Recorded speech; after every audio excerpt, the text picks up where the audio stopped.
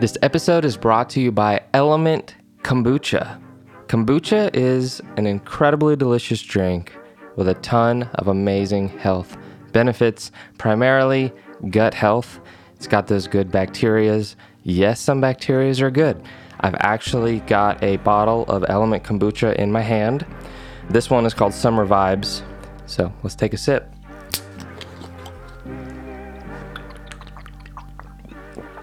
Oh, wow. Oh, yeah. That's the first time trying this particular flavor, and it is delicious. My other favorites are the Mountain Oolong, as well as the Jasmine Hibiscus. Element's brewing process maintains the traditional methods and ingredients that people have been brewing kombucha with for thousands of years.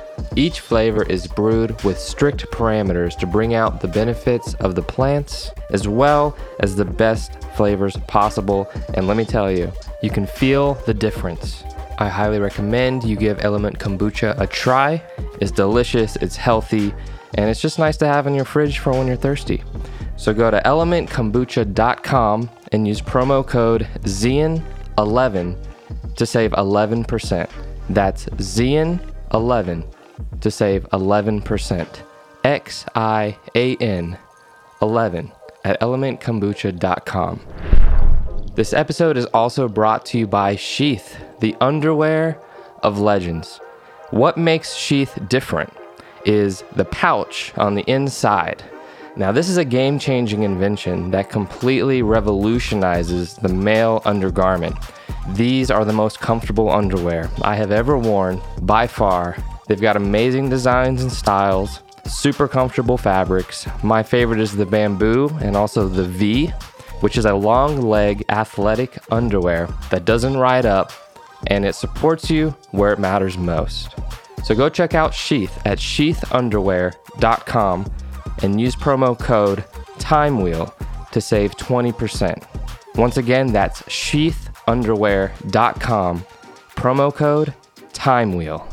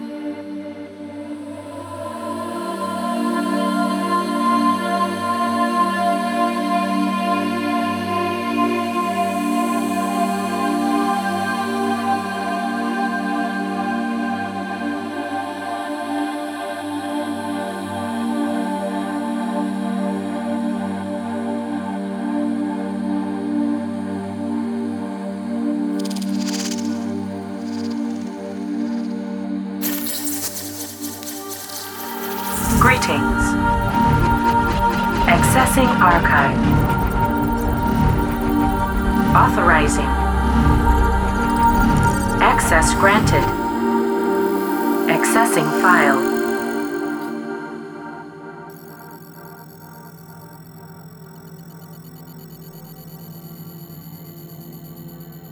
Jesse Breda, how you doing, brother? I'm doing well. How are you? I'm great. Thanks so much for being here. Absolutely. So for the listeners, just to introduce you a bit, you are behind Gravitas Records, and Gravitas releases some of the best music in the entire cosmos. Tell us a little about what Gravitas is, how long it's been around, and your role behind it. I believe you're the founder, and what your kind of mission is with Gravitas. Well, the mission is really to bring up new artists, expose, sort of underexposed artists, support, what I like to say is psychedelic bass music, intelligent dance music. I founded it in 2011. 2009, well, let's say 2007, I went to Burning Man, and it just blew my mind. I had been involved in dance music since 1998 and had kind of lost my love for it to a bit. I'd always been in the house and progressive house dance scene. Had played tons of gigs in Austin and worked in the industry as like doing lighting, visuals, sound engineering, selling sound systems. Had been DJing for a really long time. When I went to Burning Man, I really saw what I had been looking for many years, which was community, contribution, consent, just the sheer creativity that people were bringing. Really, it just opened my eyes to so much, and from there, got really interested in some of the bass music scene, and then I went to the Landmark Forum, which is sort of a self-development program. And the first course is all about completing with your past, and so that you don't carry any trauma or past habits necessarily into your future. And I don't really have a lot of trauma or anything like that, but it had a big effect on me. And then continued with that program and did a course called SELP, Self-Expression Leadership Program. And in that course, you're challenged to create a project that's bigger than yourself. And you practice what is known as enrollment and registration. Enrollment is really just getting people excited about your idea. Registration is asking them to be a part of that. As part of, I did that SELP twice. The first time I was just a participant. The second time I was a coach. And inside of that coaching, I really saw that I wanted to bring the Austin music scene together, because I saw a bunch of really talented people sort of just being able to promote themselves, and the scene was really fragmented and challenged.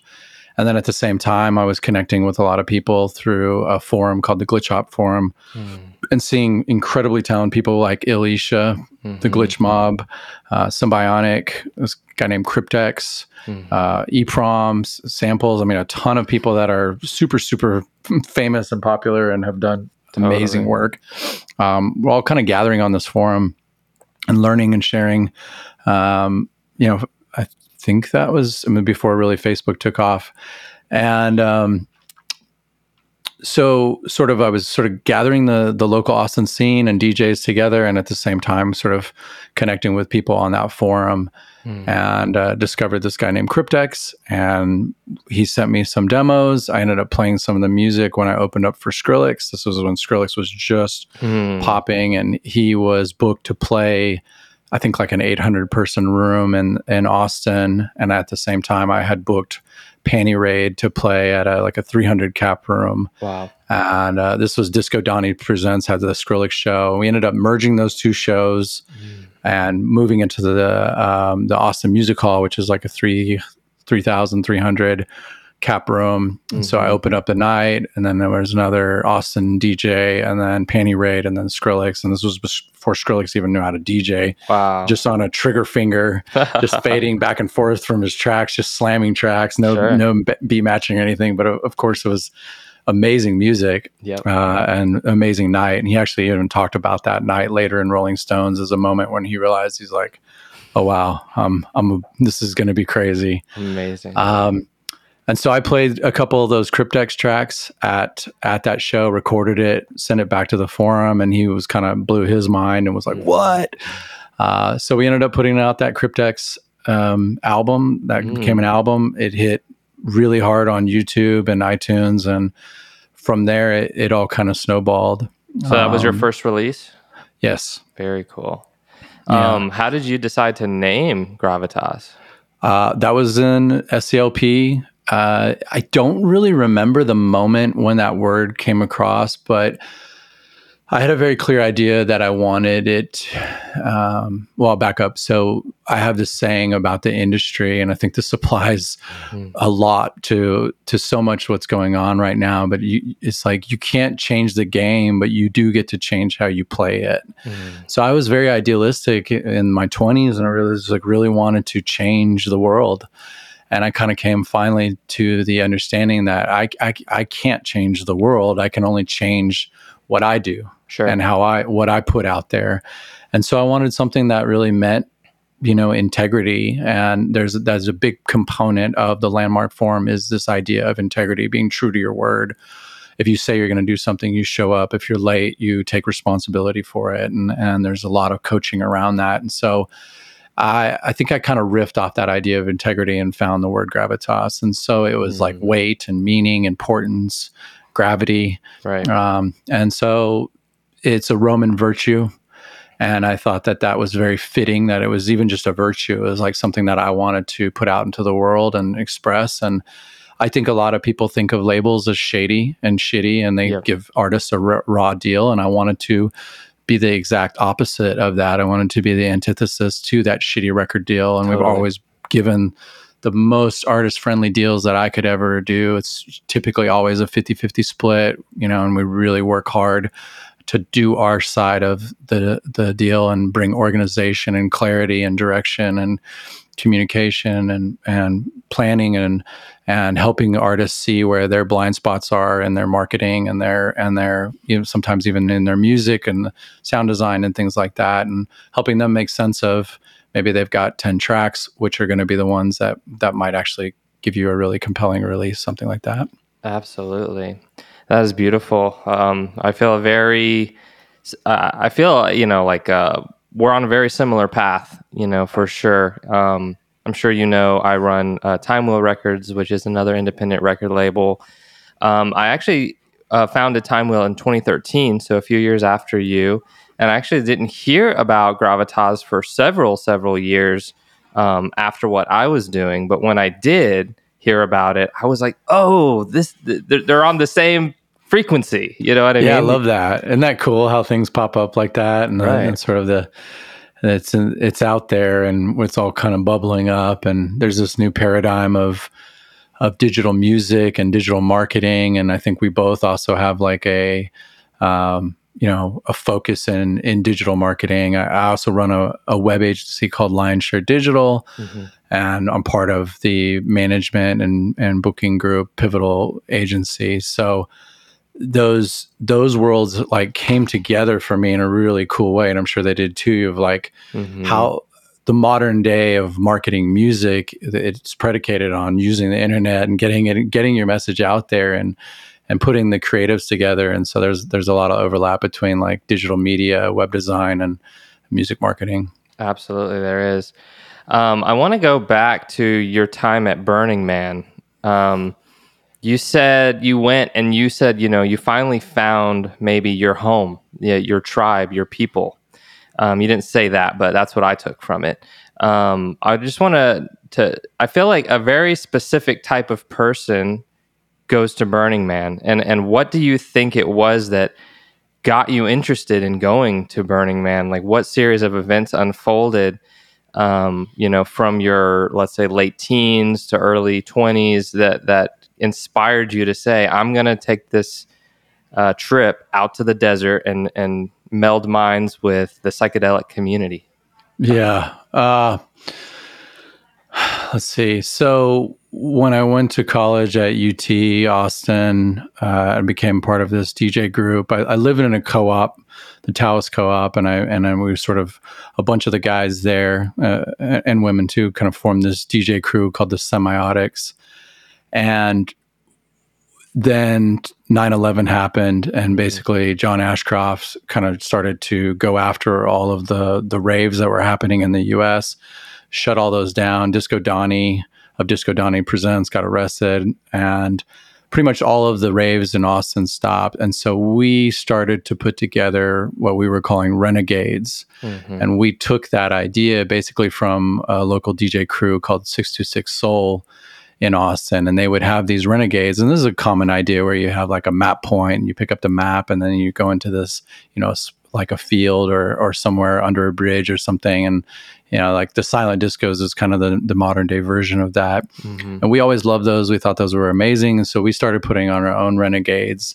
And the pinnacle of that was us in the middle of Town Lake, Austin. There's this little tiny island, and you can canoe over to it. Maybe it takes about 3 or 4 minutes. And we hosted a renegade on this island. I mean, we had subs, we had 15-inch woofers, we had, we dug toilets, we had a generator. I mean, we canoed all of the stuff over there. That's what I was about to ask. How did you get the gear over? That's awesome. It was nuts. So we did this 2 years in a row, and the second year the cops came and busted us. But we researched it in Texas. The LCRA is the governing body for water, and so they said, the cops can't do anything. You can be out there, but people were breaking the rules by being in the parks after hours. So anyways, crazy times, amazing experience, and so many fun events like that. That spirit translates to Burning Man, that renegade culture, that punk rock attitude, the DIY, get it done. Right. And the biggest thing for me is everybody contributes. It's not a show up, stand in this box and look at this show. That is so one-dimensional to me. I mean, the lights and the sound and all that is amazing, but there's so much more and people want to contribute. People want to bring their arts. They want to hula hoop. They want to flow. They want to, sell their jewelry. They want to paint. That evolution of the festival culture and all of that was really kind of, to me, stemmed out of Burning Man, translated into sort of commodified to a bit into Coachella. And now you see all of the, Bonnaroo then started hosting art and sculptures and things like that. Right. It spread, but it really, to me, was solidified and born out of the Burning Man community. And the idea that you have to contribute in those 10 tenets of Burning Man is so powerful that I never wanted to look back. Right. That is awesome. So I guess, the idea of, like, just to expand on that a little bit more, driving out there, taking care of yourself, being prepared, having to understand how much food, how much water, how much fuel. You're out there in the desert. It's hot. It's cold. You have to be prepared. You have to take care of yourself.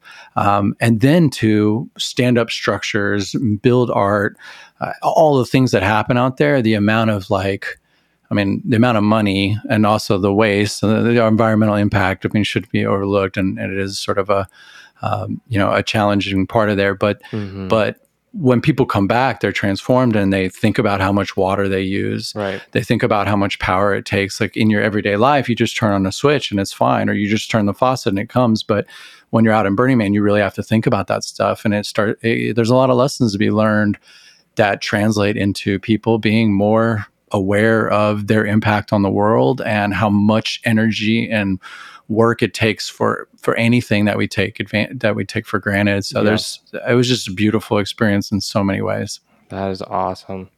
So was it even before this event that you just described that you were intrigued by the psychedelic community and or groups of friends that were, potentially discovering what consciousness is through molecules?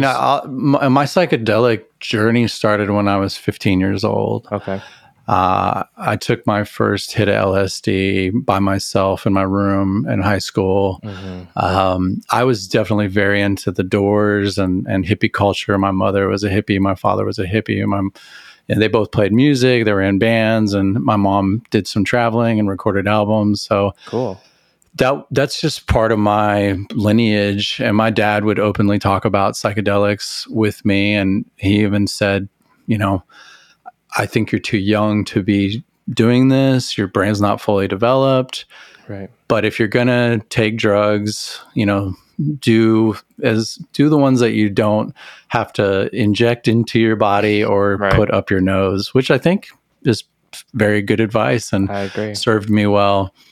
And I got very, very heavily into psychedelics during high school. I grew up in Amarillo, Texas, and I sort of thought of myself as like the Timothy Leary of Amarillo. I would preach and ask and help people take those journeys. Totally. Many, many, many of my friendships were born out of those experiences. And, in my opinion, Amarillo is a pretty regressive place. And I had a group of friends that I felt like we really were able to experience what I would say the unending love of the universe through those psychedelic experiences. And it changed me for my whole life. And I know it set me down a path of curiosity. When I started to take psychedelics, I got more interested in school. I started doing better in school. I would be really interested in science and math, and that led me to get a degree in computer science and some of the other work that I've done. So that psychedelic culture, it wasn't very strong in Amarillo, but I was sort of creating that and carrying that banner for myself. And when I made it to Austin to come to school, I was like, oh, okay. All right. I see. Yeah. You guys were waiting for me to get here. Yeah, 100%. Again, I feel a lot of resonance with what you said about myself as well, because I was one of the more interested people in psychedelics in the circles of friends I grew up in. We had experiences. I actually didn't take even weed or psychedelics through high school. It was at the very beginning of college that I started experimenting with consciousness, so to speak. But it's interesting being kind of a visionary in that sense, where you feel like you found something that helped you and you want to share that experience with others. And I really feel like what you've done with Gravitas is provide soundtracks for people to be able to take these journeys. And I don't know, I feel like they're coming from the very dimension that these journeys are taking you to. Like a lot of the stuff, I mean, maybe some of it is a little outside of that, but a lot of what you do and the releases that you stand behind and, put the label on, really feel like medicine music. Like they're coming out of altered states. Like the people creating the music and that you're attracted to, are almost like, travelers in these spaces, these mental realms. Would you agree with that? Yeah, I think, maybe simply stated, it's not predicated upon psychedelics, but it is predicated upon going inward and being in touch with yourself, not trying to disconnect, but be truly connected to yourself and to the world. For me, it would be a soundtrack for anything: yoga, meditation, sex, cooking, just dancing, painting, whatever it is, however you get into your flow state and let go of either the sadness of the past or the fear of the future, just being present to the now. I mean, that to me is the everything of when we're truly present to this beautiful moment, then life opens up, the world opens up, the universe starts to speak to you and go speak through you. When we're under the influence of psychedelics, it removes a lot of those inherent filters, and all of a sudden you're looking at the sky or your body or the trees, and you just realize how beautiful it is. And it's sort of like that childlike mind. And that's such a beautiful experience, because in that moment, it's almost impossible to hate or to put anger out into the world or to be judgmental. Is you just see things for what they are and be accepting of the world as they are, as it is, instead of fighting it and trying to change it or control it. And, as I journeyed as a teenager and older, I would say that I would take too much, but I wanted to go further, and I wanted to get to the point where, I guess it was ego death. I didn't really know that at the time, but I would lose myself. And a lot of people that were with me would struggle with that. They didn't want to go to the edge or go over. Right. I was okay with that. Me too.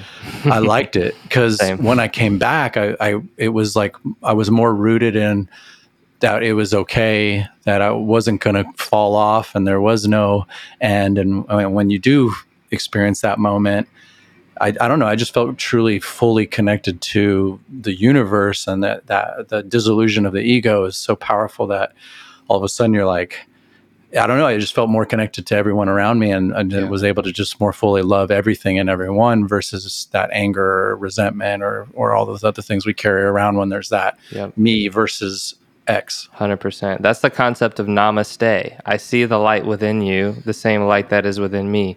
And I can't agree more that that's what psychedelics did for me. I looked at everyone and said, oh, you're just like me. Yeah. And I'm just like you. We all just want the same thing. We all just want to be happy. We all just want to be loved. We all just want to have good experiences here on earth. Yes. And it's sad that people aren't in touch with that. And that's why I was so kind of, vigilant and wanting to share the message. And that was a large mission of Time Wheel, is not only stand behind music that's emitting from these spaces or that are conducive of exploration of these spaces, but that is sharing the message that we are all one. There is a spiritual realm that we're all going to return to. And that, I don't know, I really feel like that was it would be a disservice to myself and to the planet if I wasn't to share this inspiration. But to get back to the music, I wanted to say... Sorry, one second. One thing I really want to say, and again, this is some really cool advice that my father gave me, was psychedelics can show you the mountain, but they're not going to take you there. We all have to do the work to get there. Things like meditation, yoga, really working on yourself, journaling, getting through any sort of anger or trauma, doing therapy, doing the hard, real interpersonal work, personal work to break through those things that, when we're sort of in the default world, are what confront us. So I just want to be like, psychedelics can be an amazing tool, but they're not the only answer. And I think that at least for me, I got a little caught up in the lifestyle and the personality of it, and it became part of my persona. And I don't have a regret, but I wish I would have taken more time to do some more of that other work along with those other things, to do the integrations and things like that. I didn't have that knowledge back then. Right. 100%. For me, I really agree. It is integration. That's the term for it. And I think the best thing to do is, while you still have that spiritual inspiration that sticks with you after a psychedelic experience, at that point, before that fades, which it could fade after days, it could fade after weeks. Maybe some people get lucky and they get a few months of this kind of like, inspiration of bettering their lives and bettering the lives of those people around them. That's when you do the deep work and you throw away the stuff that's in your house that doesn't serve you, that doesn't keep you on the journey. That's when you say sorry to the people that you realize in the journeys that you might have wronged, and you do it then and there. You know what I mean? Nip it in the bud type situation. And take action. Yeah. And then the life will unfold around you that reinforces the fact that you want to better yourself. You want to better your life and, the lives of those around you as well. And then as well, a spiritual practice, daily spiritual practice. It could be as simple as meditating 5-10 minutes a day. It doesn't have to be anything crazy. You don't have to become a vegan. You don't have to meditate for 3 hours a day, but just doing something that keeps you in touch with that mental realm, like the realm that you achieve access to by using psychedelics. It's very possible. I mean, people do it through yoga, breath work, all kind of different techniques out there that kind of keep you in that heightened state of awareness. And I think that, maybe people don't know that exists. And, that is a little bit of the work that Time Wheel is doing and Gravitas is doing by having such beautiful mixes out on YouTube they have very affirming messages in them. Sometimes like spoken word comes in and it really like tells you what's up in a great, beautiful way. You know what I mean? Love that. Yep. Yeah. I remember, I think it was at the end of one of y'all's mixes, it said, you are the medicine, like life is the journey. It says something to that effect. And I just remember that being like, that is it. Life is the ceremony. You are the medicine. That really hit home for me. And I've had so many spiritual epiphanies listening to y'all's music. So it's just, oh man, that's amazing. Yeah. It's an honor to be speaking with you now. But to get back to your music, one thing that I do find is that it's hopeful, it's uplifting, It's energizing. And that, I think, is what I mean to say is it's conducive of these altered states, is it feels good, right? Because, there's good music out there that's dark. Yeah. Like Aphex Twin, love it, amazing, brilliant. But some of the tracks are dark. You don't want to hear some of these songs when you're tripping your balls off, right? So I find that almost everything you guys release isn't dark. It has an undertone of seriousness. Like, this is a serious journey, a serious ceremony, a serious track, but it's not dark. It's not scary. It's not sending me into places I don't want to be. And I guess I wonder if that's, if you intend on that. Oh, absolutely. I mean, in some aspect, that's a function of my personality. I think that's how people would describe me.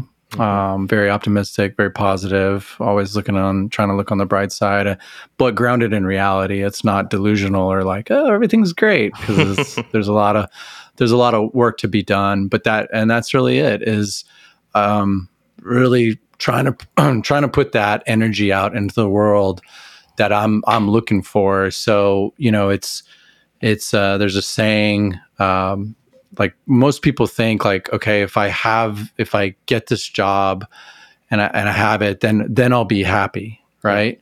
And it's the way to think is like, do, be, have. So a lot of people have it backwards, where they think have, be, do. Right. And so if I have this thing, then I'll be this way, and then I'll and I'll be able to do what I'm looking for. So I'm really thinking of it the other way. If I want to have something, I got to take action and be a certain way, and then that thing will come. Mm-hmm. And it's a little bit of a flip. So that's really what the music is trying to put out there, is this positive, sort of progressive thinking about, like, calling people into action and being of a positive mindset. I mean, mindset is so important.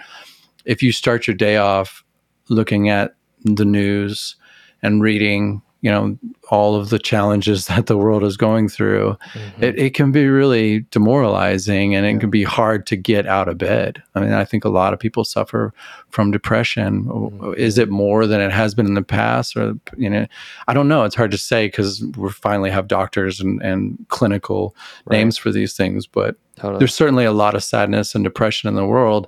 And I think it stems from that. If you can start your day in a good way, on a good foot, with some good positive energy, good mindset, it cascades through the rest of your day. And I know we both are, fans and know Aubrey Marcus, and his book is, Own the Day, Own Your Life. And just like any project, anything you tackle, if you break it down into smaller chunks, smaller pieces, and focus on that one part, get that right, next building block, next task, next project, next piece, chunk it up, get it right, do it right, get that small win, build on that progress. After a while, you've got this thing. Right. How did we build Gravitas? Like, one song, one release, one piece of artwork at a time. Right. And then now we get to look back and have 165 or whatever, 167 releases that I'm extremely proud of. And I think many have touched people's lives and helped them in challenging times, and born artists like Closey and Symbionic and Somatos and Mr. Bill and Essex and Of the Trees, and these people have gone on to have really, really wonderful careers in music. So absolutely. Yeah, one metaphor I really like about doing the work and then realizing that you made it in a way much further down the line is, when you're driving through the dark on a country road, you can only see what the headlights show in front of you, 20 feet, right? Maybe 30. Yeah. You can't see what's ahead, but surely if you just keep going forward, you make it to your destination. So without kind of being able to see the destination from the beginning, you still continue, putting one foot in front of the other, and then you look back and it's like, whoa, I came from back there all the way to the destination, and look what happened along the way, and so many people are afraid to start because they can't see the end. They can't see the destination. Yep. And I don't know, I think it's an act of faith. And for me, plant medicines, psychedelics are what instilled faith in me, because I did grow up in the Christian church. I understood faith as a certain thing, and I said, yeah, I have faith, but somewhere along the line, I lost it because I had never had an experience with God. I'd never had an experience with a prayer being answered, these types of things. But in the psychedelic space, it's really hard to describe. These states are beyond words, but I understood I was where I was meant to be, and that things unfold for me for a reason. And it then gave me faith to follow the intuition, to follow that inner whisper of what I'm here to do. I'm here for a reason. Like, I wouldn't be here if there was no reason for me to be here. And I just had to discover what that reason was. And for me, it was music. I have a high appreciation for the art form that is music. I can't hear it and it not stick to me and not affect me. Like, some people hear music and just tap their foot and never really like delve into the experience. But for me, I couldn't not delve into it. I was being heavily affected by it. And when I understood that is my emotional response is so potent, that this must be why I'm here, to create it, to perform it, to release it, to support it. It is something I genuinely love. You know what I mean? Yeah. How do you feel about that? Oh man. I mean, I guess what I often tell people is, like, we have the human condition, and we all to some extent live in fear of death or fear of being alone. And when we experience music with other people, or even when you're just by yourself, like, to me, it crosses the language barrier. It just hits at a very human, visceral, emotional, animalistic level, just deeper down. And there's less cognitive, less logic brain. I mean, of course I'll hear something and analyze it to death of how it was made and all those other parts. But when it hits me and I feel it, it's just, you feel connected. You feel connected to the world and other people. And you're like, wow, like, we experienced that together. Like that, right. The vibrations hitting everybody at once, like, you truly are sort of vibrating at the same frequency together. Right. I think that we don't know enough about things like that and what's happening at a scientific level to, like, explain it perfectly. But I think we all know it intuitively. Like, that's something we all can get together on. So yeah, it's been a huge part of my life, and I think for me, like, my mission is maybe less about the music and more about supporting people and bringing community. That's definitely, you asked about the mission, and right.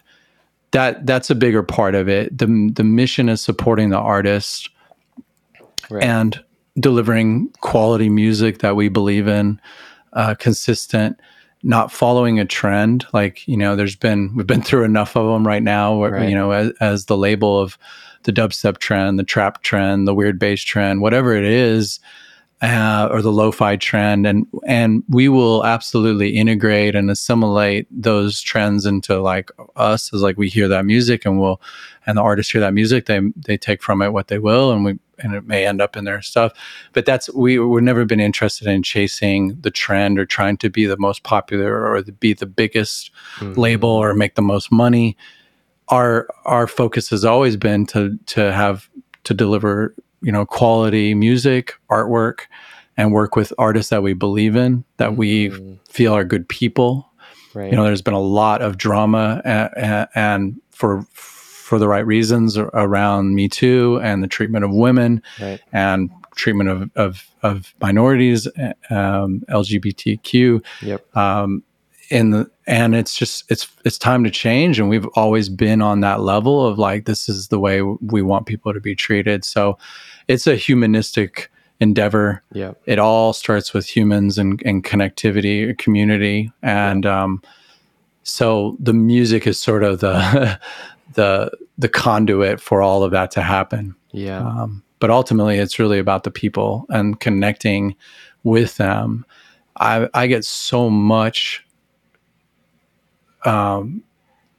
happiness and pleasure and fulfillment from working with artists. Like someone we're working with, Somatos again. He's got this amazing album that we're going to put out. Amazing. And it's so cool to have seen him grown as an artist and to develop his sound and to develop, a fan base and a following of people that truly love his work for who he is. He's not catering to a specific sound. He's just Mark. Yeah. And he's just doing his music authentically, and he's grown as an artist and playing more instruments, and he's got this amazing, and so that just fills me up with joy to see someone that's pursued that. And for me, like I've played guitar, I've made music, I DJ, I love DJing. Yeah. I could have seen myself being an artist, more of a musician, but I found that I'm an empath. I'm able to support people. I'm able to hear what they're saying, formulate ideas, formulate plans, give them feedback, be their cheerleader, have some money, have some financing, have some business sense, have some team building. Right. So I brought all of those things together under the label of things that I'm good at that I've realized, a lot of people aren't, or they struggle with that. And especially if you're an artist, like you're just there to but you're creating that art, like that's so much right in and of itself. You need people like myself or like yourself who sort of are multifaceted and working in a bunch of different aspects of that business to help bring that to light and to give them a push and to help them stay, to not lose the faith. Because, man, it's hard to make a living. It's hard to be creative when you're in the middle of a fucking pandemic or all of these things going on in the world that are going on, and be like, what? How do I, make this matter? And so people like ourselves really show up for them and go like, it matters. Like, keep doing it. So 100%. Wow, that was beautifully said. And I really relate. It's funny you said you're an empath. I have been told that about myself. It's funny. I have a small resistance to self-proclaiming it. I don't know why. It's just it feels like a badge or something. But it is true that I can very much feel into where people are coming from and want to help them, because I don't know. It feels almost like a gift, It sounds like a similar thing going on with you as well.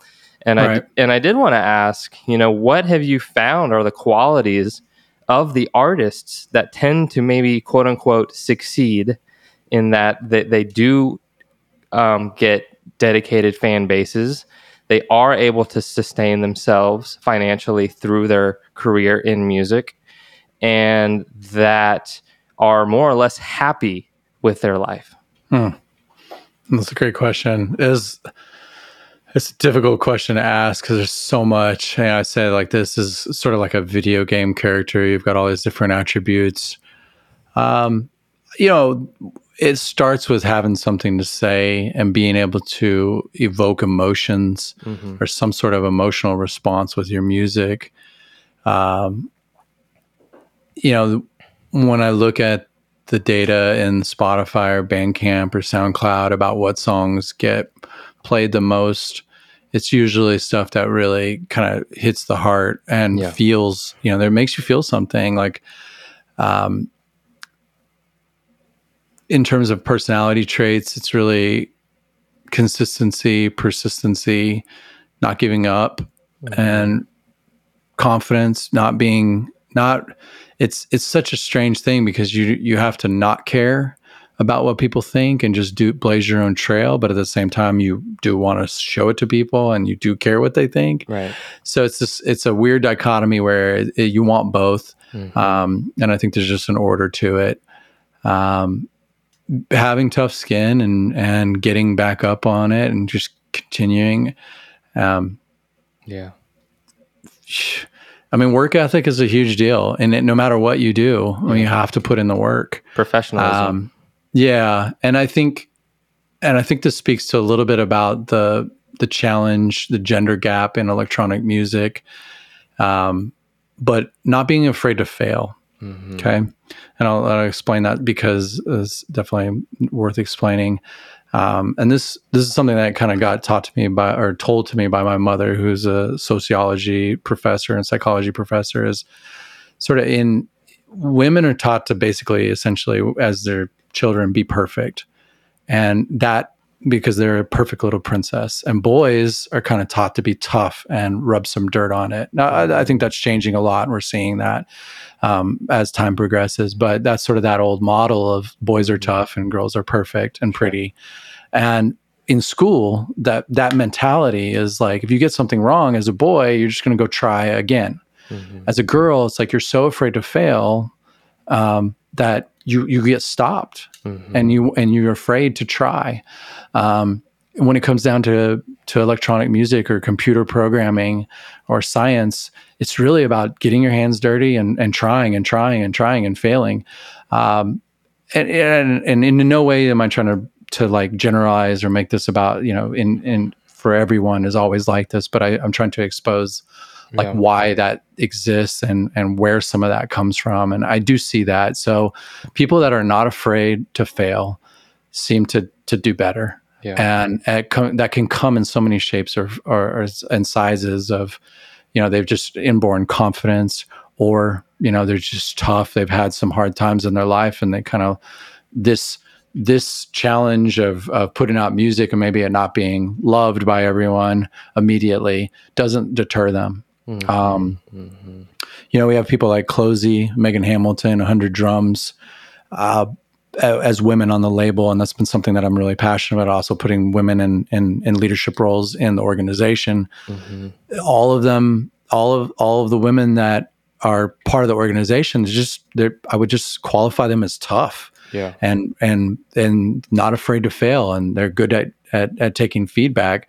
So to kind of get away from the gender topic is being able to just take good feedback, take your hits, fail, like have people not show up to your set, play for an empty room. I mean, it takes 5-10 years of that to be successful in music. Right. And you got to really want it. You got to really, really want to do that. You got to want to be a creator.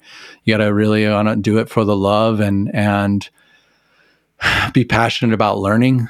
You look at someone like Mr. Bill, and it's just like the guy is just a machine at pulling in new information. You look at someone like Ahi, and he's just always studying and learning and dissecting and learning the technical aspect of music making. And so having a hunger, whether it be on the technical side or someone like Nkanti too, is just always like trying to push things forward and doing it because that's satisfying to him, versus the mind trap of I've got to do this so that I can make this song so that I can be popular. Like that's a means to an end, and it does not go well. And if you're so focused on the outward success, like it just kills what will actually make you successful. Right. And so I look at our most successful artists and the most successful songs and the most successful releases, and they've always just been true to who they are and what they're about and where they're coming from. So again, kind of to circle back is like that, being creative, being authentic, being true to yourself, like trying to really have something to say and trying to communicate that to people in a way that will make them feel something, being consistent about that again and again and again, and just not stopping, getting better, continuing to learn and improve, and like looking at your past, learning from what you would call mistakes, improving, taking that on, learning it, and being humble. Yeah. I mean, I can definitely talk about people that I've seen that have let the success go to their head, and then it just fell off because that energy does not work, 100%. Especially not in this scene. Yeah. Remaining, hospitable, remaining humble, remaining a pleasant personality, even through your success, I think is what I'm hearing. It really helps people continue to thrive. Not you finally get your success and then you say, oh, I can be an asshole now. Like, well, let's see how long that lasts, but by the sound of what you're saying, it doesn't last too long if you... I'll speak to that. And just because I think it's an interesting topic, it definitely doesn't happen overnight, and someone's not going to be like, I'm going to be an asshole now. There's so much stuff that, and I'll even maybe use a specific example of someone who's like pretty outwardly spoken about this stuff on Twitter is Of the Trees. Okay. Now we released Tyler's Of the Trees first couple EPs. super young guy. Met him at South by Southwest and took an interest in him. We released his music. And now, I mean, he is doing extremely well for himself right and now.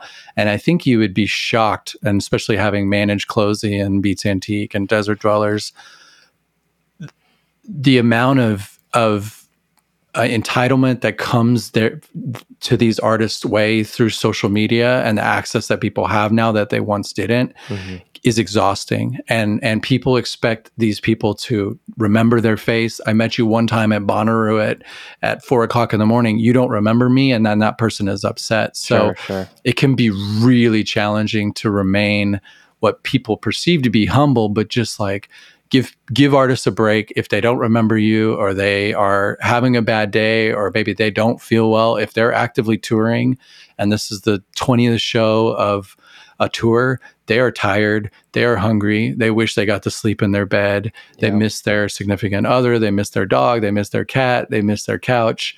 It's a hard life to be on the road. So if you meet an artist at a venue or at a festival and they're not putting out the energy that you expect them to have, man, that's on you. Give them a break. And please understand that they're getting hundreds, if not, messages, DMs, whatnot, with the most insane requests I've ever seen. I mean, the height of that for me was in Closey's, Instagram inbox would just be insanity. I can't even tell you what people think they are entitled to because someone is a public so it's tough. But to my point is really the actual respect of other human beings. So you may not be having a good day, but just say, hey, I'm sorry, right now I can't talk, like that versus some of the other behaviors I've seen of really just taking advantage of people. And, honestly, for me, it would be men taking advantage of women. And we just went through this with Bass Nectar and Space Jesus and others. And it's time for that to change. And so that's really what I'm talking about, is abuse of power, abuse of your position as a leader in the community, and taking advantage of people that maybe don't have the ability to say no, or couldn't because they think that you're, so important or you're so famous. Right.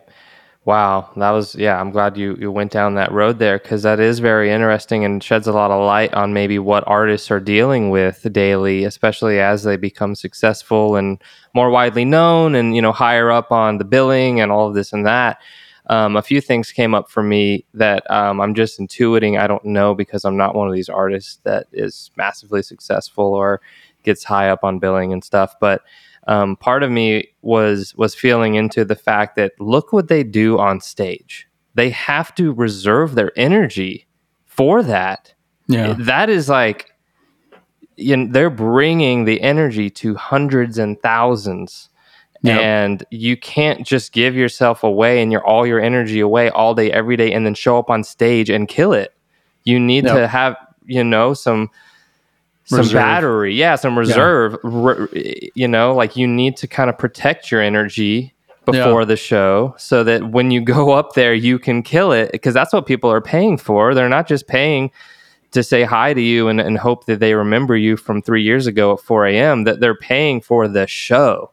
And so by them maybe having some boundaries around, I can't say hi to everyone, I got to go to the green room and save my energy and come out and kill it for you guys, they're actually giving you a better show. They're trying, so that was one thing. Go ahead. I mean, they're trying to protect themselves, and I guess I got a couple stories here, but let's say we did this tour with Closey for her Evasion album, and we would do meet and greets. And it was really interesting to see the behavior across different people. And one of the consistent things is most often those people would want to tell their story of that artist. I first heard you here, and I had this moment with this song where this person and this really emotional time in my life, and that helped me through that. Right. And oftentimes it's like pretty much not about that artist or the person that is that artist. It's like this person needs to tell that story. They want to share that story. And it was really interesting to see that, but it's a lot for the artist to take on and absorb that and mirror it, right? And to the idea of mirroring, like when someone's telling you a funny story, you're like smiling and you're laughing. If someone's having this really emotional thing about your music, and if you just sat there and didn't say anything, they would be confused. So you have to mirror, oh wow, that's amazing, I'm so glad you loved it. And oftentimes those people, as they're telling that story, they loop.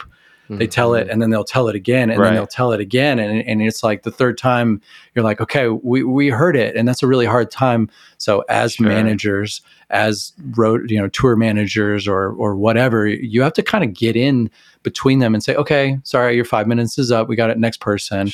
And sometimes they don't want to let go, and they don't want to stop that moment. It's really tricky. You want them to have that. You want these clearly really important to them. And the other, I mean, on that tour, for instance, we're talking about 42 tour dates on that tour. Closey flew from France to San Diego. We did 3 days of rehearsals before the tour, played a show in San Diego, woke up the next morning, drove to Los Angeles, got to Los Angeles, got to the place where we were staying, threw our bags down, got back in the RV, went to the Roxy, loaded in the venue. I mean, this is Chloe there too, like moving boxes, loading the gear, setting up the stage, sound check, dinner, show. There was not really time to sleep. So you do that, you compound that times 20, and you start to realize like your body gets, she eventually did get sick on that tour. Like just like pretty much everybody just knows you're going to get sick on tour.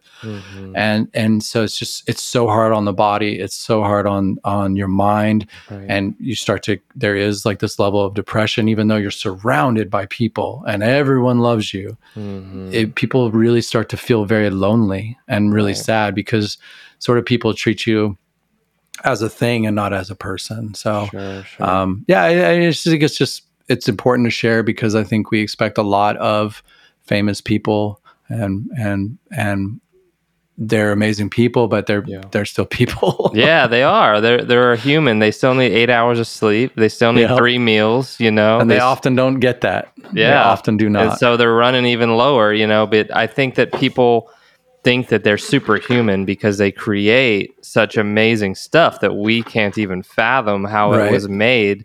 So they think, that they're more than human. And and if you're a more than human, which I clearly know you are, because look at your music, you should be able to do everything that I expect of you and more, right? That's kind of what people think, and it's just not that way. But the other thing I wanted to say is about, there is something to be said, and I heard Trent Reznor speak on this in an interview about how, rock stars, when Trent was growing up, would have this mystique to them. Yeah. They would have this mysteriousness that you don't know what they do when they're off. They kind of disappear back into the ether, and the only time you see them is on stage when they're killing it in the ceremony that is the live performance. And then they disappear again. And the only way for you to interact with them again is to buy a ticket to the next show. You know what I mean? And that has been lost with social media. That has been lost with a ton of, updates to the world, more than social media. But, people do feel this obligation, and maybe even marketing wise, to share their life on social media, share what they're eating, share where they're living, share how their studio looks, all this and that. Before, let's say 30 years ago, that was a rare thing. If you saw into an artist's studio, it was in Rolling Stone magazine. It was like, it had a platform to it if you were going to see into their space. Now, that is a normal everyday thing. And in fact, people are like waiting for it. Oh, they put a new post out. I have to see what they're doing, like people become kind of very attached to the personality and the lifestyle of musicians these days, more than just the releases and the shows. What do you think about that? I mean, I think with anything, there's pros and cons. There's been this evolution of that experience. One of my favorite bands is Tool, and for the longest time, they wouldn't give interviews. They wouldn't do any of that stuff. And honestly, I think it's cool. I thought great. It was dope. Yeah, let the music speak for itself. I think it's when you're starting off, it's very, very tempting to just expose everything you have, and I think that's where the confidence comes from, of like, let the music speak for itself. It's an aspect of branding, like you said, of like the idea of a brand. The more times someone sees you and they have a positive impression, then they're going to think of you when they open up Spotify or go to Bandcamp or something. And that's the thing. You're trying to make impressions and get seen and get heard. I think it's become a commodity and sort of a race to the bottom. I mean, everybody's vying for attention and fighting over, our attention, our limited attention. We're, as musicians or brands, we're fighting with Netflix, video games, every other form of entertainment out there. Like, it's a very competitive space. There's a lot vying for our attention. So, I'm a big fan of not oversharing, of taking your time and not working for social media, but letting it work for you. Yeah. I think a lot of people feel like a slave to it, and I really encourage them not to. Yes.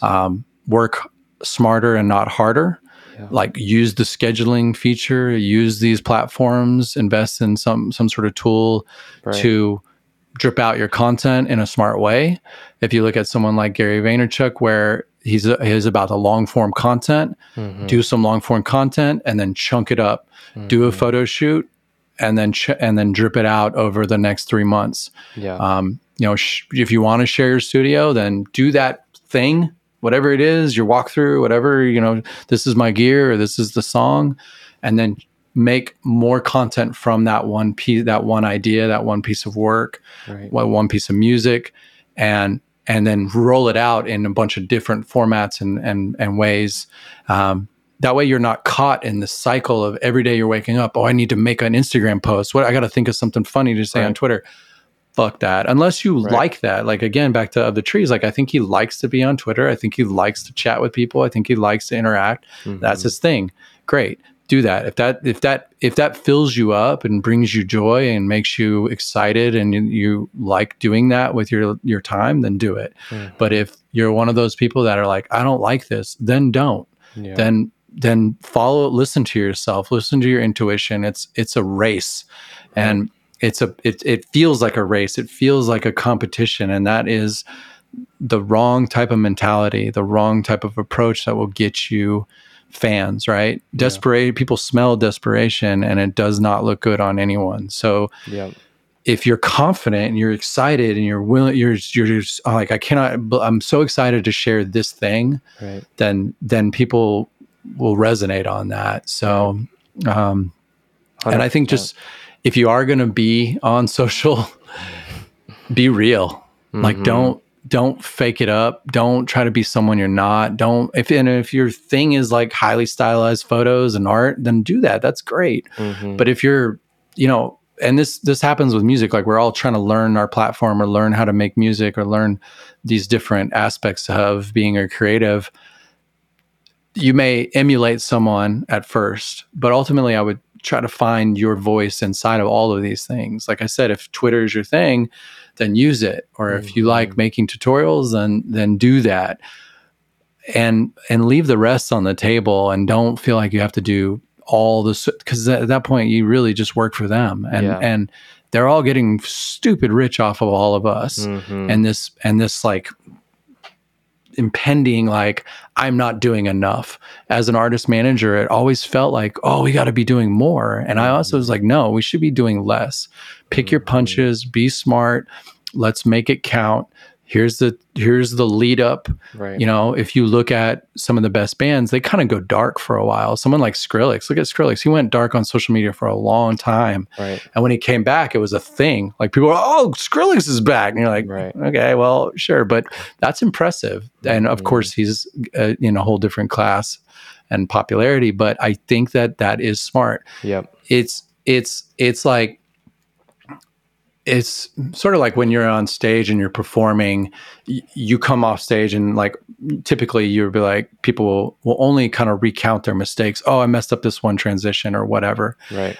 9 times out of 10 or 99 out of 100 people didn't notice the mistake. Right. And they only like really picked up on your energy and sort of like how you made them feel. Right. Right. And so take that week off to create something meaningful for yourself and for your fans and for the people that you hope to be your fans, and then roll it out in a strong way versus spending, like chasing your, running around with your head chopped off like a chicken with your head chopped off. Right. I got to do something every day, blah, blah, blah. And none of it means anything. And it's all kind of weak. Yeah. That doesn't leave a good impression. So if you hit them hard with a really cool, impactful piece of music, art, thoughtful piece where you've put some time into it, that's gonna hit home. 100%. Amazing advice for sure. I do think somewhere along the lines, the lines began to blur about what was important, manifesting beautiful music or being popular on social media.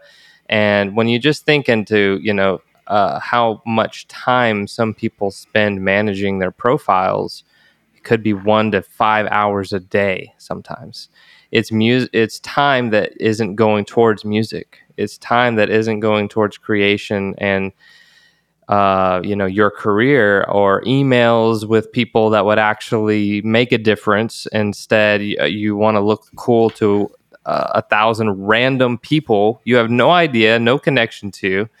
But the views and the counters going up in numbers, becomes some type of addiction. It creates some self-validation feedback loop that you feel like you have to continue, because if you were to see lower numbers, you feel as if you're losing now. Yep. And, it's just a trap, dude. That's how they engineer these platforms to keep you coming back. And I just think people should know that and know that the numbers aren't where your value lies. Your value lies in creating good music. You know what I mean? Because that is what the art form is. You could create really crappy music and get a bunch of numbers because you're good at manipulating online social media strategies or whatever the fuck. But I don't know. I just feel like that's not the game. Like, let's look at, there are some rappers out there, right? And I don't mean to call anyone out or throw any shade, but like, I'm not a fan of Lil Yachty, but he gets crazy numbers. Lil Yachty, it doesn't come off to me as a talented rapper. It feels fun. It feels bubbly. It feels meme-ish. Yeah. And he gets crazy numbers, millions and millions and millions of hits. But like Closey, way better artist. Way better. So like the numbers aren't, you know what I mean? At least in my opinion. This is all my opinion. Totally. The numbers aren't what proves what's better. You know what I mean? So I just wanted to share that. Yeah, I mean, I guess, what are we even going on here of like what's better or what's not? Or then, I mean, right. Like, I guess your point is like the numbers don't equate to saying meaningful art. It's a lot of things there with that. Like I think in my like early 20s, I was maybe like hesitant to like dive into pop music and say like, oh, okay, I'm into pop music. It felt like candy. It felt too easy. It felt like, they were being catered to, lowest common denominator. And I wanted to feel more. I wanted to be, but if I go back and I listen to someone like Justin Timberlake, I mean, the dude is talented. The dude can write. And if you can make a song that appeals to someone that's 7 years old all the way up to 98 years old, and it works, then you did it. Okay. I mean, Michael Jackson, Justin Timberlake, these Prince, like these songs stood the test of time and they're classics for a reason. But I mean, I think you're probably talking about like Lil Yachty. Is he going to write a classic song that's going to stand the test of time? Probably not. Exactly. He's cashing in on a fad. Yeah. Does it work on TikTok? I don't care. I do not care. I do not care if it works on TikTok. That's what I'm saying. We've never chased trends. It doesn't satisfy me. It's not going to last. And that's why I've never hung our hat on a specific genre or anything like that, because trends come and go, and that's not what it's been about. I really have for us took our cues from people like the Glitch Mob, who I felt were blazing their own trail, finding their own path. You take your influences and you make them their own, and then you put them out into the world as what works for you and what's exciting to you. And I think, I would guess Lil Yachty is a true artist in that way. I mean, he's definitely made it, but he's dedicated. It doesn't resonate with you and I, but we're not his demographic either. So totally, very true, very true. Well, I did want to say, I've mentioned this on a number of my podcasts. There is this concept that exists out there called 1,000 true fans. Yes. And the concept is, if you as an artist or an entrepreneur or anyone that has a product can just create 1,000 true fans, that ideally, they would show up when you have a release, when you have a show, when you have a t-shirt, when you have something for sale, an album, whatever it is, like that is, ideally enough to sustain your career. What have you learned about this concept of 1,000 true fans through working with all the artists you've worked with? It's a good story. It's a good marker. It's a good way of encouraging, of kind of bringing things home, bringing things back to a realistic ideal. If you're starting out and you want to get going and you look at whatever, Excision, and you're like, there's no way I could ever get 5 million fans on Instagram. Probably true. But okay, let me try to focus on 1,000 or 100. So some advice that I give artists that are trying to break out and start touring is to focus on one city at a time, one region at a time.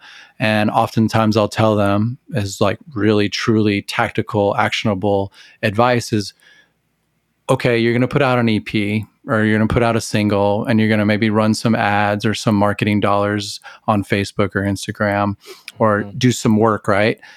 What's your target audience? Oh, okay, well, maybe just North America. Okay, well, there's a lot of people in North America. Well, why don't you just run those ads to people in Denver?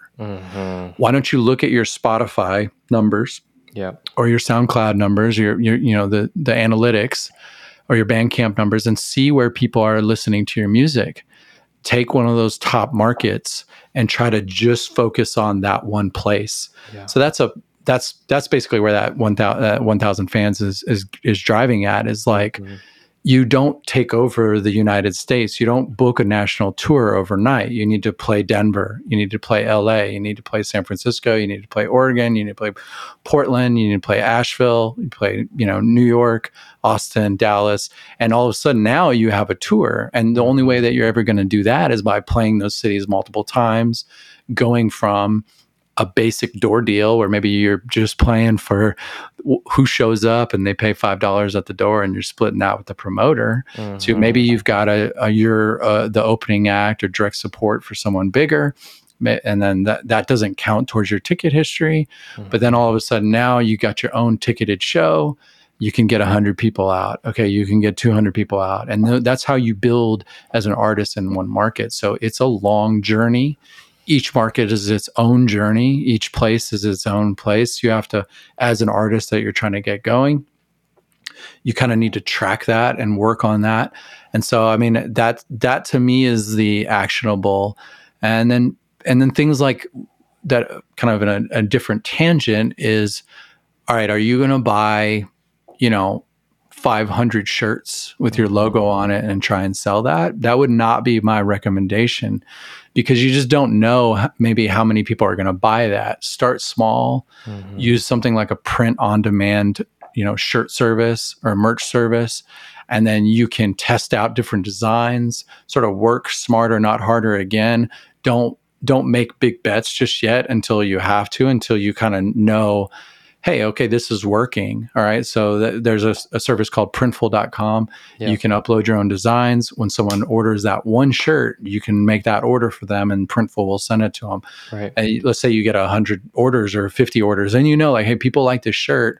Now I can print it like on a larger batch from like a screen printer in your town. And now you've got some inventory, but don't make those big bets just yet, because there's a lot of ways to sort of mitigate your risk. Right. Returning to the topic we were just on, I wanted to talk a little bit about merch and say that there seems to be something to be said about scarcity and limited edition merch as well, meaning you only have 100 of these things. Yeah. And therefore it is more rare, it is more scarce, it has more perceived value because once they're gone, they're gone. Have you noticed that works pretty well versus having an endless supply of t-shirts available? Yeah, of course. I mean, it's psychology and urgency.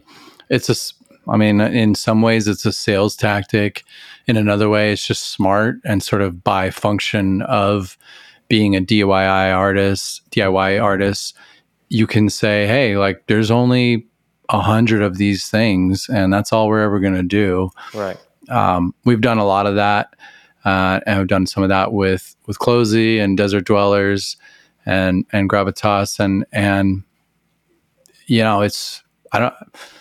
I think it's really smart and I think it's a cool experience for the fans of like, I own something physically that won't ever be made again. In the age of digital music and the ubiquity of Spotify and Apple Music and streaming, there's very little satisfaction in the act of opening the app and putting that music on. Right. So the ritual or the experience of opening something and holding it and connecting with it physically, I think is really necessary. And it's hard for people to get that right now with artists, with music. Mm-hmm. So vinyl is obviously a huge resurgence. The wait times on printing presses right now are over 6 months. Wow. And they're backlogged and they continue to be even more backlogged. Mm-hmm. So people are really enjoying the experience of buying people's music again. And that's exciting to me because it shows there is this desire for people to connect with music and the artists that make them and the art and the physicality of it. Right. And so there's a lot of opportunity for artists to be creative inside of that. Right. And have a relationship with their fans when you talk about those 1,000 true fans. So if you do the math, right, if you work really hard and let's say you even have 500 fans and you have a merch item that's $15, $20, $25, maybe the cost of goods on that is 10 or something. And so if you have $15 and you have 500, right, or 1,000, I mean, there's actually some real money that can be made. And you can live off of, you can sustain yourself. And there's more and more of, companies getting involved to help artists do things like that, pre-sale, pre-fund campaigns. Bandcamp just launched their vinyl sort of service. I'm a little, I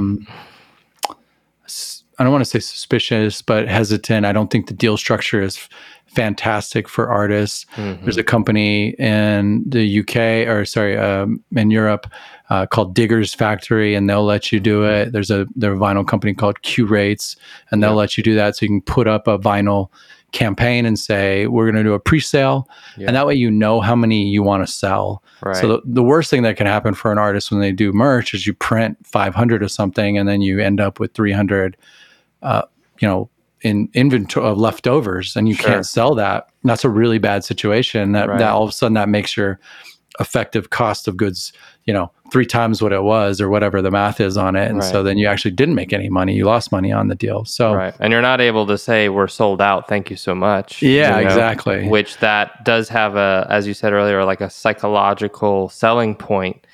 And as well, I wanted to mention, I'm sure you've heard of the company Supreme. They have a limited quantity of every design, and therefore the reselling market is able to jack the prices way up to say, hey, I got one of these things, it cost me 100, but now guess what? You buy it for 500. And that theoretically going towards like a popular artist's record is kind of a cool idea, like say let's say a Closey or something, for example, they only print 1,000 CDs. They sell out in one day, or not CDs, but vinyls. They sell out in one day, and 10 years from now, it's now a classic record. There's only 1,000 people out there. So those people that have those vinyls are A, going to feel really special, but B, could, I wouldn't sell it personally, but if they wanted to, they're not going to sell it for the price they got it for. Yeah. They're going to sell it for something 10x. I mean, on Discogs, that's happening. Her Harmony vinyls are going for $300 or $400. Mm-hmm. That's exactly what I'm saying. Yeah, we did a really, in my opinion, smart thing with that vinyl in that we numbered them. Yep. And in some cases, we signed them, or she signed them. Brilliant. And people went crazy for it. People are saying, "Oh, I've got number blah blah blah," and so that became a discussion. There's a whole group on Facebook called a Bass Vinyl, and the Somatoast vinyl and the Closey vinyls come up again and again as people like, "I've got this one," and the prices are insane. And there's a lot of that collector mentality going on right now. I think the pandemic sort of tripled I'm not going to go out. I can't spend my money at a show. I guess I'll collect vinyl, or I'll collect pins or something. And so there was a lot of resurgence around that. Absolutely. Love it. Wow. We're hitting on so many topics. I've only got two more here, and I want to respect your time today, but I wanted to get into this topic because I find that it's a struggle with beginning artists, so to speak, musicians. So I want to know what your thoughts are on taking any gig free. You're playing for free, or should you really stick to your guns and demand that you get a guarantee or a retainer or a percentage of door sales? What is better, that you are, perceivably holding so much value with what you do and demanding that you get that return back for what you're going to provide, and maybe you get 1/10 the gigs as someone that is willing to play for free, willing to play anywhere, just like way more network centric in their ability to take on gigs. Like they'll play for free because it's going to be more exposure. They don't get paid, so they're investing in their future by doing that, versus the artist that says, I'm not playing if I'm not getting paid. Yeah. Unfortunately, there's no clear-cut answer. I think it comes down to where you are in your career, what your goals are, and then a function of sort of three aspects of the gig, right? So if you're early on and you're just getting started, then I would play as much as you can. I would get that experience. I would get really good, get good. Like the chances are, if you've only been on stage 10 times, you're not that good. You're not that compelling to watch. You're not that much fun. You haven't figured out your stage presence. You don't know how to work the crowd. You don't know how to work the mic. You don't feel comfortable. You got the jitters. You got to play a lot to get that out of your system. So at that point, take what you can get. I think it's worth asking for money. And if you are showing up, you put in time, you're helping to promote, you're doing all the things you're supposed to be doing. You're staying sober at the gig. You're helping in whatever way you can, then you deserve to be compensated in some way. What's a fair going rate for an opening DJ or night? I mean, it depends. It depends on the venue. It depends on the how much to, like, if you get to open up for, Claude Von Stroke and you want to be a house DJ and you don't have a strong following, like, I would play that for free. Yeah. But if you're opening up for, just, a night and you're one of three people playing and the rest are locals, then you should get some money. So it's hard to say, but I think you should, kind of intuit what's right for you. Right. And then I think it's a function of like, what is the actual exposure? How much do you really want to play the gig? And then like, how much do you need the money? Like, is there money there? So maybe you don't really want to play the gig and there's not any exposure, but they're going to pay you really well. Well, then take it. Okay. Maybe they're not going to pay you any well, but there's a ton of exposure and you really want to play the gig. Well, then play it. So if you can get kind of a really strong 1 out of 3 or a really, decent 2 out of 3, then take it. And I think you got to weigh those pros and cons. I think to like expand on that, and then give a real world example of someone like Symbionic. He helped with Gravitas for a really long time. He was our label manager. He was really pivotal in so many things we did. Had a ton of the connections with artists that we released. There was a time where he was sort of an Austin local DJ. We had played a number of gigs outside, and at some point he just stopped taking and doing local Austin gigs. And he started saying, I'll play for $500, or I forget exactly what the number was. Right. And if someone wanted him to play, then they had to pay him that amount of money. And that was a hard time, because he could probably make more money playing more often, but it was watering him down in the scene and sort of making him, like we were talking about the merch, like, I can see him anytime. And then it wasn't that exciting. By pulling back, scaling back, picking his punches, like we talked about with social media, being smart about the opportunities that you take, and being smart about saying no to the ones that don't work for you. Basically choosing your time and where you spend your time and your energy wisely. He was able to elevate his name, his brand, his money in this market to be worth quite a lot. And he also delivered. He put on a really good show. He was really good DJ and a really good performer. And he made each one of those gigs count. He would work really hard on the promo.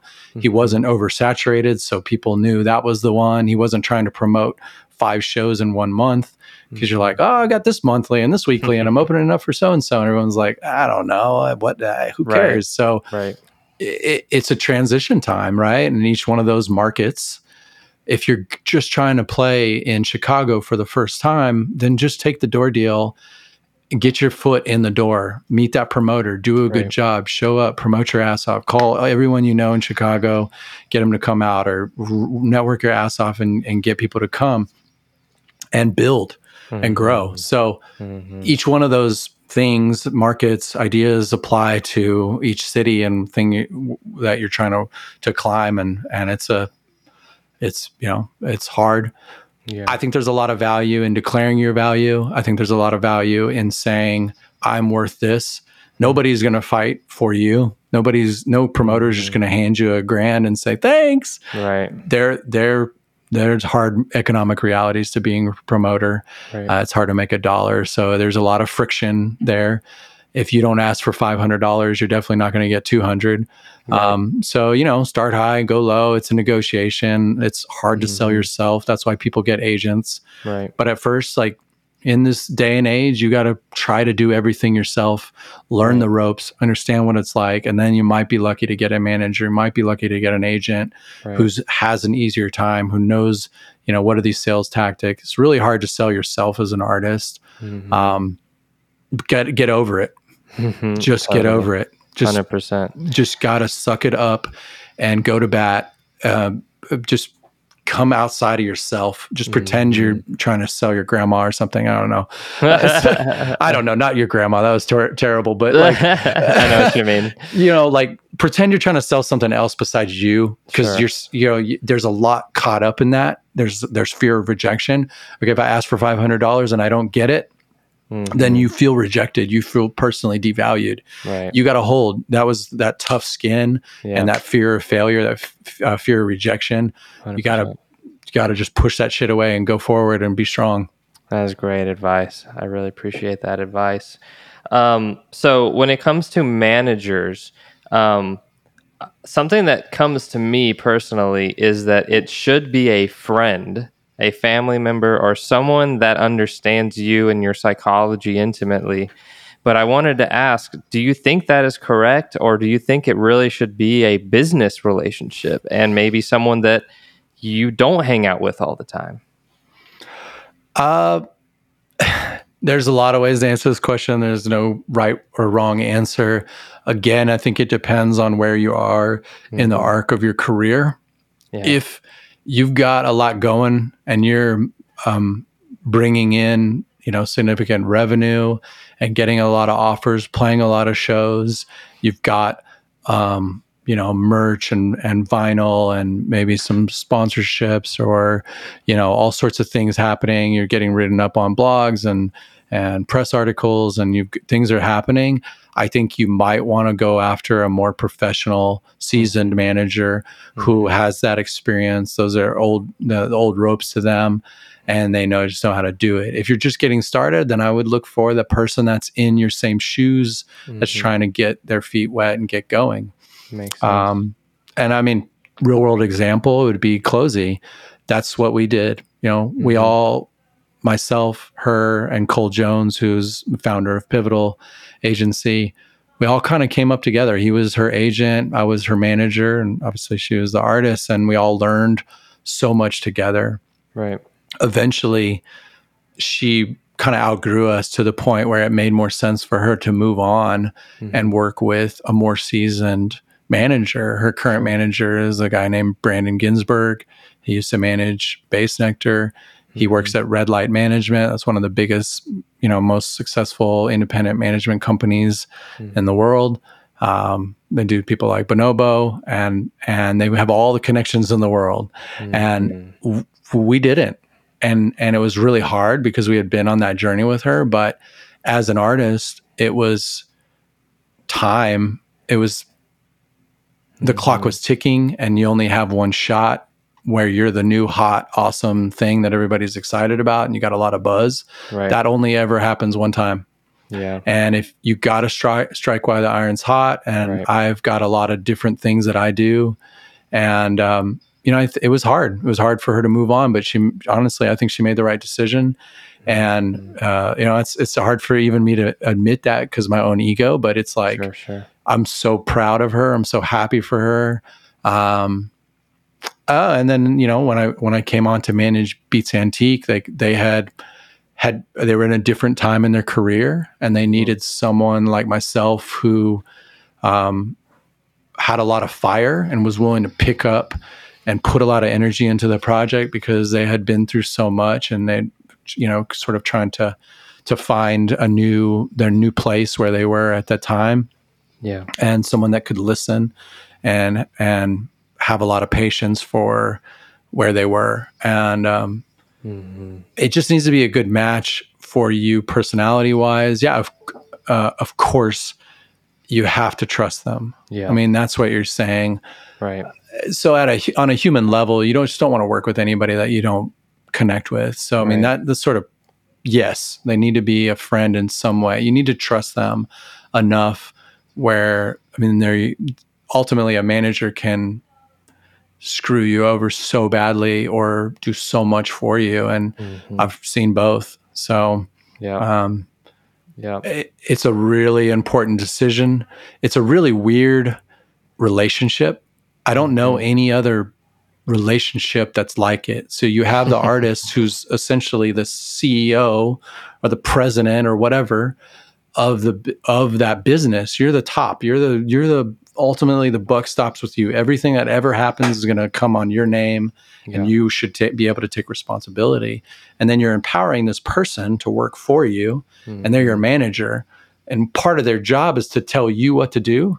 It's this weird dynamic, and it's such a strange thing to have, and not necessarily tell you what to do, but they need to be thinking about your mental health, your well-being, what's going on in your love life, what's going on with your money, what's going on with your family. Like all those things matter when you get up on stage to play a show or write some music. Are you in a good place mentally or not? And all of those things come into place. So if you're wanting to work with someone and you don't have the relationship to be vulnerable and really talk about those things, then there's only so much that can be done for them to help you with those deeper aspects of your life and career. So 100%. It's a very important relationship. And ultimately then that manager needs to be able to deal with your agent, deal with licensing, publishing, labels, sponsorships, publicity, PR, all of those facets of your career, the tour, all of those things, venues, and be able to intuit like, what do you want? What are your preferences? How do you deal with things? How do you want things to be dealt with? What kind of tone are we using when something bad happens? And also part of a manager, which is really hard. And I've made these mistakes and had this, is like, when they mess up, again, it goes up to the artist. They take the brunt of the thing. And we had an issue with Beats Antique where I did a couple really stupid things and it blew back on them.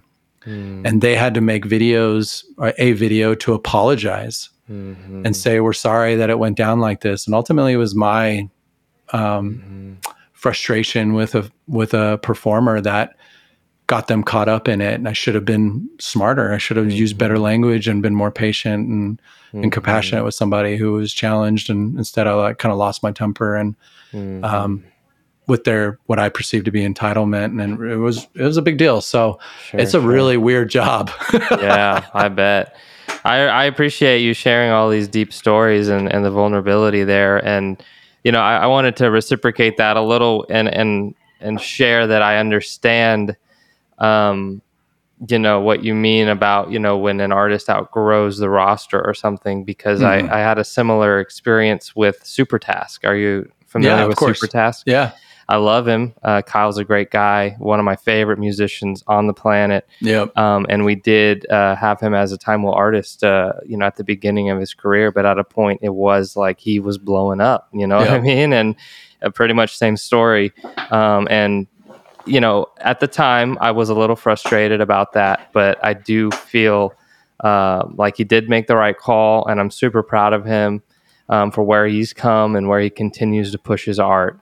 So I can kind of relate there. So I still, you know, bunch of love for him.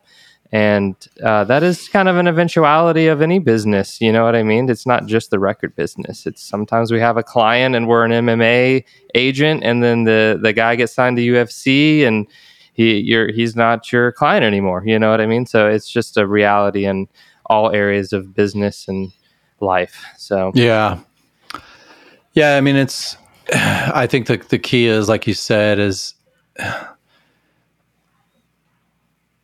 there's like they need to be progressing, and they have to take the opportunities as they come. And ultimately, like, if they kind of outgrow you, or you there's an arc to all relationships and things like that, and not to take it personally, you know, right. Like you said with Kyle, is like, it can hurt really bad. And that's because we care. And that means that you're doing this for the right reasons. And you really worked and you invested yourself in their success. The caution and the thing to know is, it's really hard, is your success is not their success, and their success is not your success. Yep. And they are interlinked, they are intertwined, but you know, on the Closey project, I think Cole and I both fell into feeling like we were successful because she was being so successful. And it was just, you know, it was just hard when that got sort of pulled away, when she said, "Hey guys, I'm going to make a change." It felt like, you know, like we had, you know, been slighted. But after some deep thought and work on that, I really realized it's like, that's what's best for her. She's got to do what's best for her. 100%. And I agree. And, you know, I still maintain connection with Kyle, and we do design work for him from time to time, just to remain part of his path, because I'm just super, I'm a fan, you know what I mean? Yeah. I'm like, bro, you're killing it out here. So if there's anything I could do. So that's awesome. Well, dude, thank you so much for your time today, man. Absolutely. Thank you for doing all that you do. And, yeah, I know we're going to work together more, and just super appreciate you. Thank you so much, brother. So that is Jesse from Gravitas Recordings. Everyone look up Gravitas Recordings, give them a follow, dive into their music. They have a bunch of amazing stuff on YouTube. I can't recommend them highly enough. I'll jump in. Music.gravitasrecordings.com. That's our Bandcamp. Buying artist music through Bandcamp is one of the best ways that you can support them. Right now, in streaming music, say Spotify, it's 0.004 cents a stream. So even if you donate $1, think of it like a musician on the side of the street playing guitar, and you throw a buck in their guitar case. It goes such a long way to help fund us, fund the artists. It means the world to us. Signing up for our email list, staying present and connecting with us. Feel free to reach out to me, any of my social media. You can just Google me, Jesse Brede, Brede. Would love to connect. And big love to Time Wheel and Matt. Appreciate you, man.